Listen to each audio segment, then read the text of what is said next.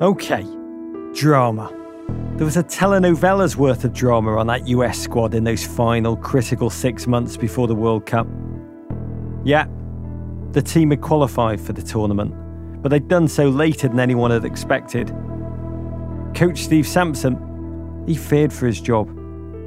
The US was actively, constantly, occasionally rather brazenly, courting his replacement. And a little desperately, he began benching the star players, Alexi Lalas and Marcelo Balboa. And of course, the previously untouchable team captain, John Harkes, ditched. Which widened the wedge between himself and his experienced veterans. During this period, there was one other bit of drama. It unfolded on stage at a packed stadium in Marseille in front of a TV audience of 500 million people. I'm speaking, of course, of the draw. You've got a 1 in 3 shot of opening against the team that we have kind of pegged as the World Cup draw. It's sort of like one of those Powerball drawings that you see on your local TV stations. Only instead of lottery numbers, someone's drawing little plastic balls that contain the names of each of the countries, and those little plastic balls determine the matchups for the World Cup's first round, the group stage. The United States now waiting breathlessly to see when they'll be drawn. Did you cover the draw on air? Yes, I was there. That's Bob Lee, ESPN anchor. Germany's group will be drawn, so the U.S. really does not want their number to come up here at all. Will it happen? Dans le groupe de l'Allemagne, les États-Unis d'Amérique, there you United go. States of America. So, les États-Unis, the United States in Group F against Germany. Germany, the reigning European champions, 3-time World Cup title winners, the single most consistently ruthless organised team in world football. Think Darth Vader in cleats. And one that was far better than your Mexicos, Costa Ricas, or the other regional rivals that the US had toiled against over the past 3 years. Yugoslavia. Next one is Yugoslavia. It is a nightmare draw unfolding for the U.S. national team. Which is a great team. A very strong Yugoslavian team. And we are currently bombing them. US Soccer's Secretary General, Hank Steinbrecher. So I'm thinking this is going to be a whirlwind of warfare. And then it was down to the last ball. And Joe Blatter holds in his hand the U.S. Final team. Iran. Well. Islamic Republic of Iran. Well. Oh my gosh. Are they kidding? Iran? Can you imagine? So there it was. The good news was the US now knew who they'd face in the first round of the World Cup. The bad news was that it was Germany, Yugoslavia, and then Iran. One of the countries they'd fought 2 world wars against. Jeremy Schaap of ESPN. One of the countries they had the hostage crisis with, and the other country we were basically at war with as well. A rather worried Hank Steinbrecher. It's like the worst draw in the world. Can you pick a worse draw than that? I think Alan Rothenberg said at the time the only way it could have been worse was if there was Iraqi referees for every game. But that's true.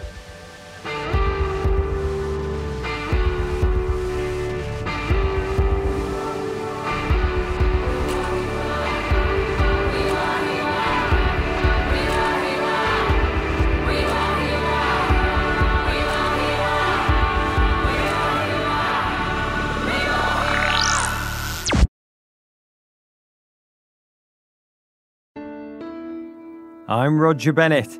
This is American Fiasco, a show about how 3 years of hard work, international travel, and swaggering self-confidence can all be erased by 3 little plastic balls. The ball that was the most problematic was the one that contained the name Germany. It led coach Steve Sampson to tinker obsessively with lineups. He also made the team stop playing in a new, rare, deeply complex formation called the 3-6-1. We'll talk more about that later. But for now, know it relies on speed and on buy-in from players, 2 things that are in short supply on this squad. So Steve, he went looking for a different kind of player. Yes. This is Roger Bennett. Oh, how are you doing? Oh, thank you. This is David Regis. He actually pronounces it Regis. And you're going to hear a lot of people butcher his surname on this podcast, but it's Regis, as he's become best remembered in US soccer history. Where are you living right now? Oh, Luxembourg. I live in Luxembourg. Oh, Luxembourg. Comment allez-vous? Comment allez-vous? Oh, je veux bien, merci. Oh, listening back to this, I realise not only am I the guy that mispronounces foreigners' surnames, I'm also the gent who yells over-enthusiastically at people who don't speak English. Now, back in 1997, Regis was a seasoned pro in the German Bundesliga, and he came on Sampson's radar because he was married to an American, and he wanted to become a US citizen.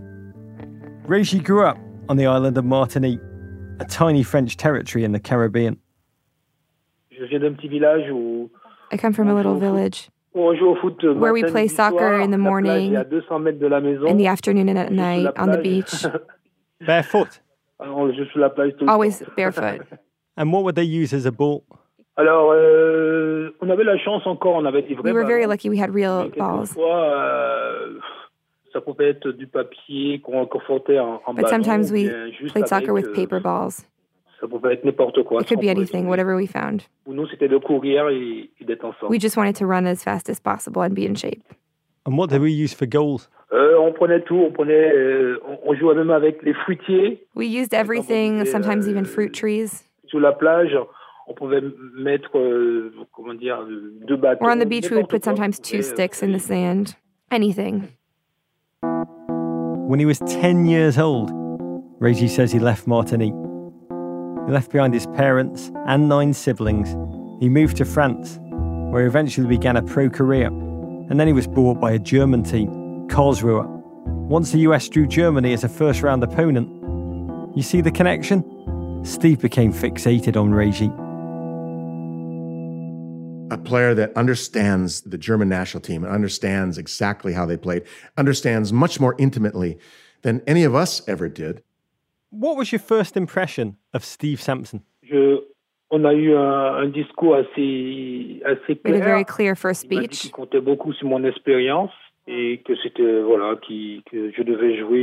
About my experience and that I just had to play how I knew how to and not really think too much about it.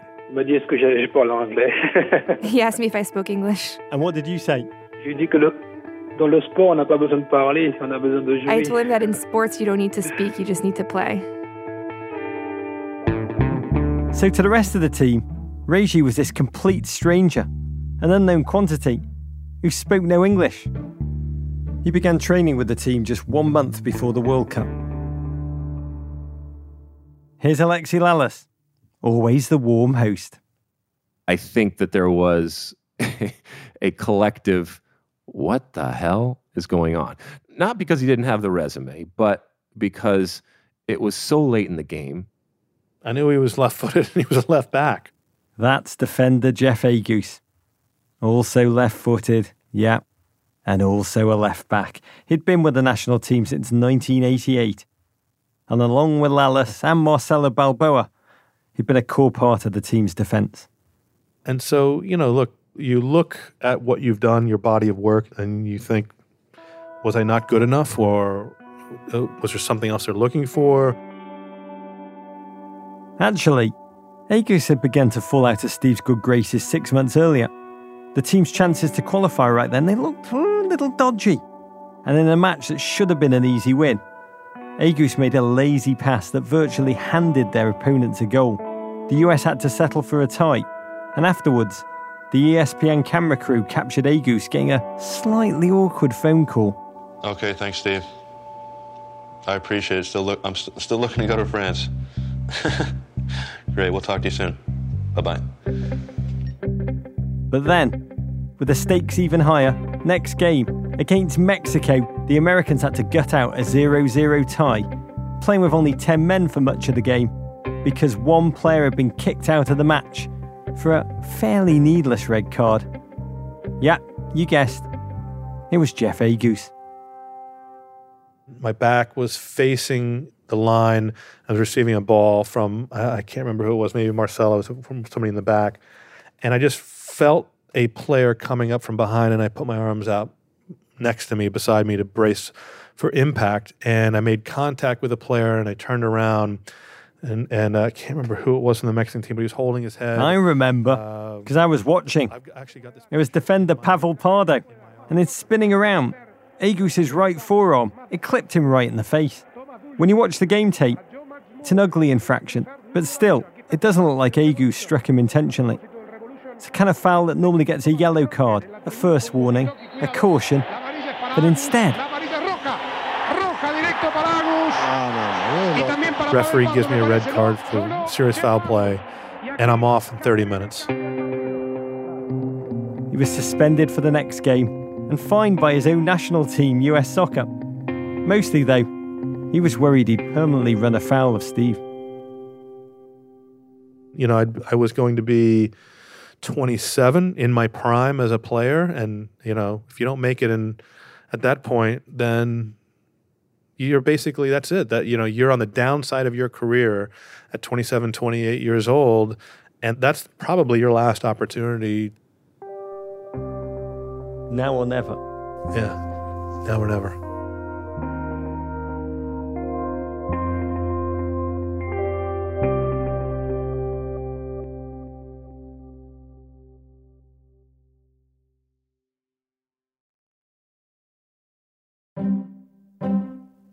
Jeff Agus was no stranger to angst. He'd missed the World Cup once before, in heartbreaking fashion. Almost exactly 4 years earlier, Agus was at the Federation's training camp in Southern California. The 1994 World Cup was so close, just weeks away, you could almost touch it. Or so he thought, until after a long training run on the beach, when he got a tap on the shoulder. Bora wants to talk to you. Uh-oh. He means Bora Milutinovic, the head coach of the 1994 team, Steve's predecessor. Bora wants to talk to you. Those are the fateful words that everybody doesn't want to hear on the last couple of days, because you knew what was going to happen.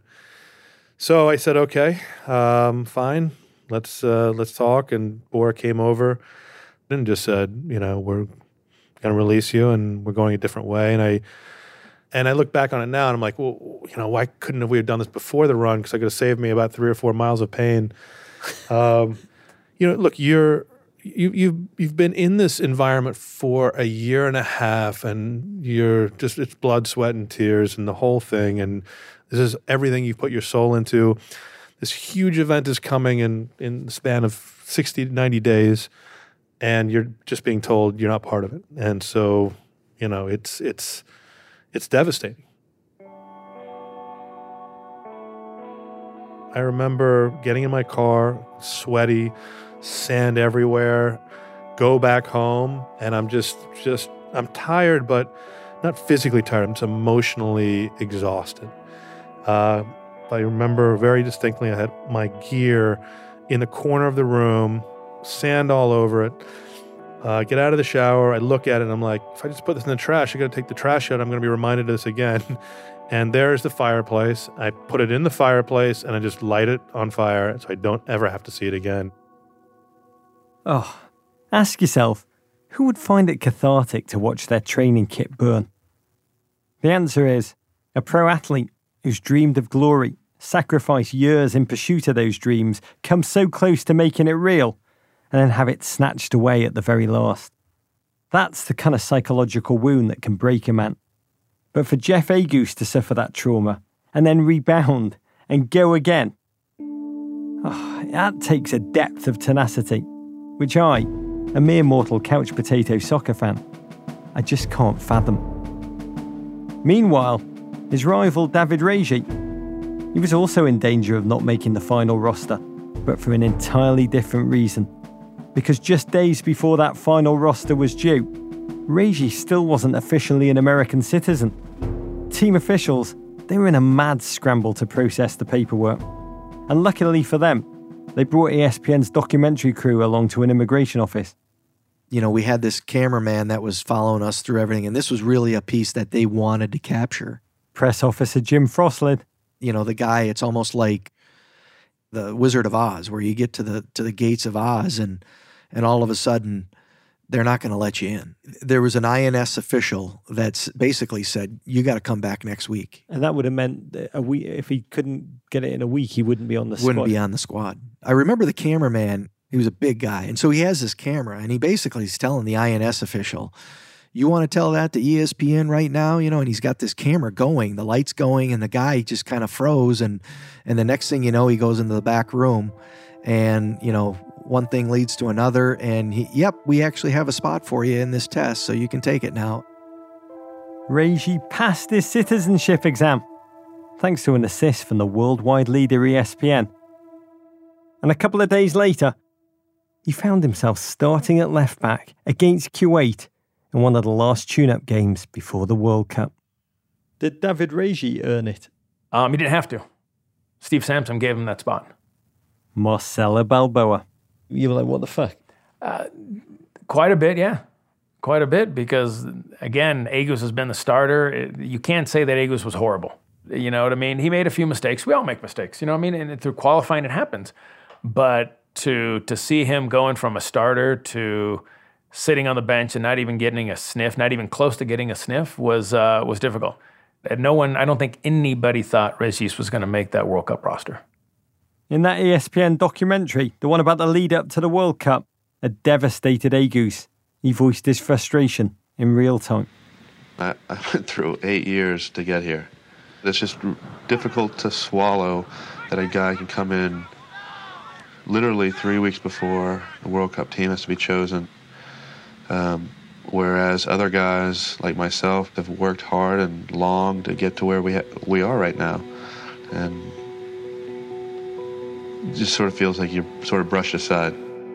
That's how it is. Sport de haut niveau, on est toujours en compétition avec quelqu'un. With high-level sports, we're always in competition with someone. David Regis, a man who came from a truly dog-eat-dog soccer culture. Some would say a real soccer culture, Germany. He knew that pro sports had no place for sentimentalism. But wait for it.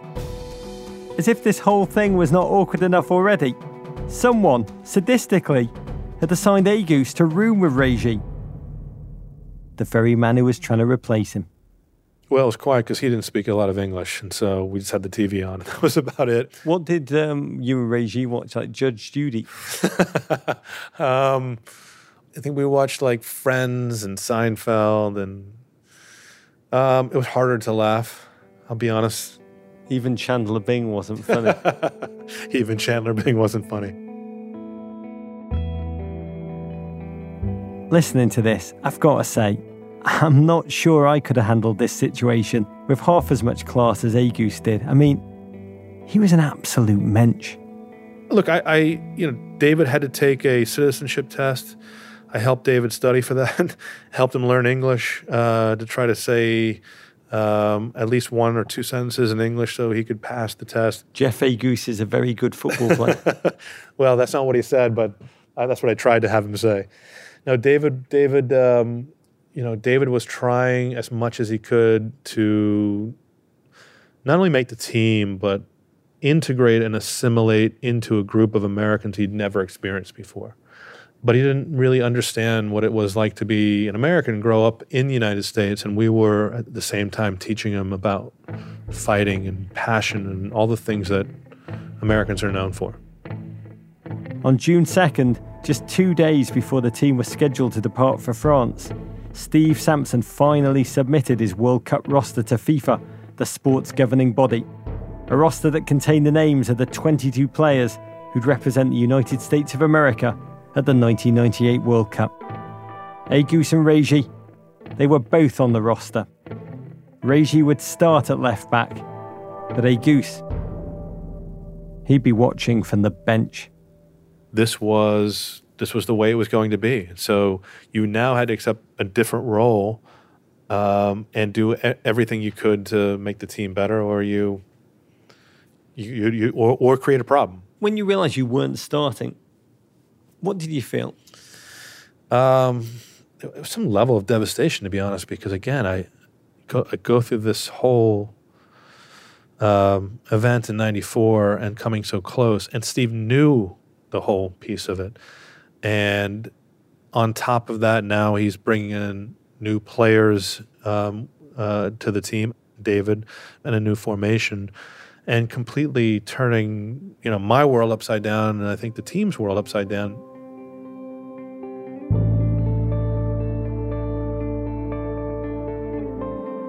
The first practice after Reggie got his US passport, the players gave him a round of applause.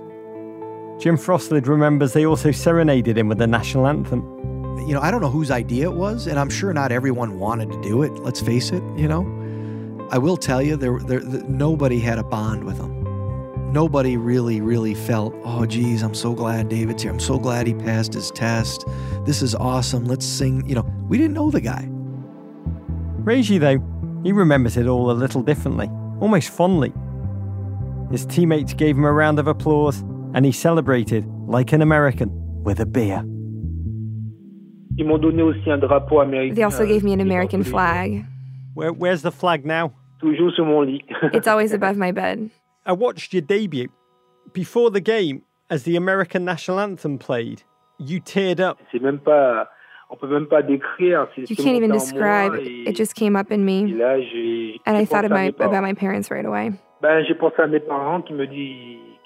always thought of my parents that told me to be myself and never looked left or right, but straight ahead and be myself. De ne regarder ni à gauche ni à droite et comme je leur disais toujours qu'un jour je serais footballeur, alors. And I always said to them that I would be a soccer player. So whenever I had one of those moments, even when I signed my first contract, I thought of them immediately. Mon premier contrat pro, etc. J'ai toujours une pensée pour eux. That their son, who grew up on the beach barefoot, kicking paper balls at fruit trees, was now going to the World Cup. Oh yeah.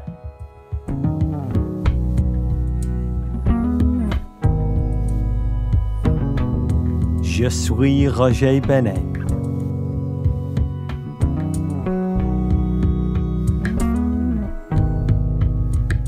American Fiasco is a production of WNYC Studios. Our team includes Joel Meyer, Emily Botine, Paula Schumann, Derek John, Starlee Kine, Keegan Zema, Ernie Intradat, Eliza Lambert, Jameson York, Daniel Guillemette, Matt Boynton, Jonathan Williamson, Brad Feldman, B. Aldrich, Jeremy Bloom, Isaac Jones, and Sarah Sandbach. Joe Plourde is our technical director. Hannes Brown composed our original music. Our theme music is by Big Red Machine, the collaboration between Aaron Dessner of The National and Justin Vernon of Bon Iver.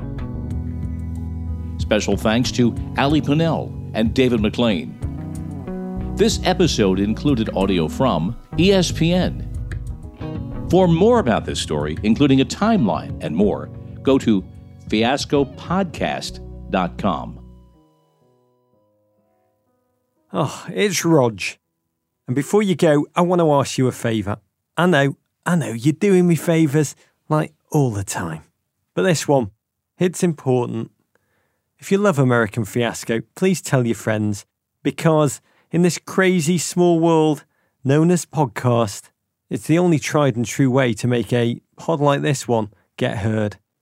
So tell your friend who loves soccer, or your friend who's soccer curious and just about to fall in love with it during the World Cup, or your friend who just loves human disaster stories. Tell them about American Fiasco, and I, Roger Bennett, will be in your debt. Again, courage.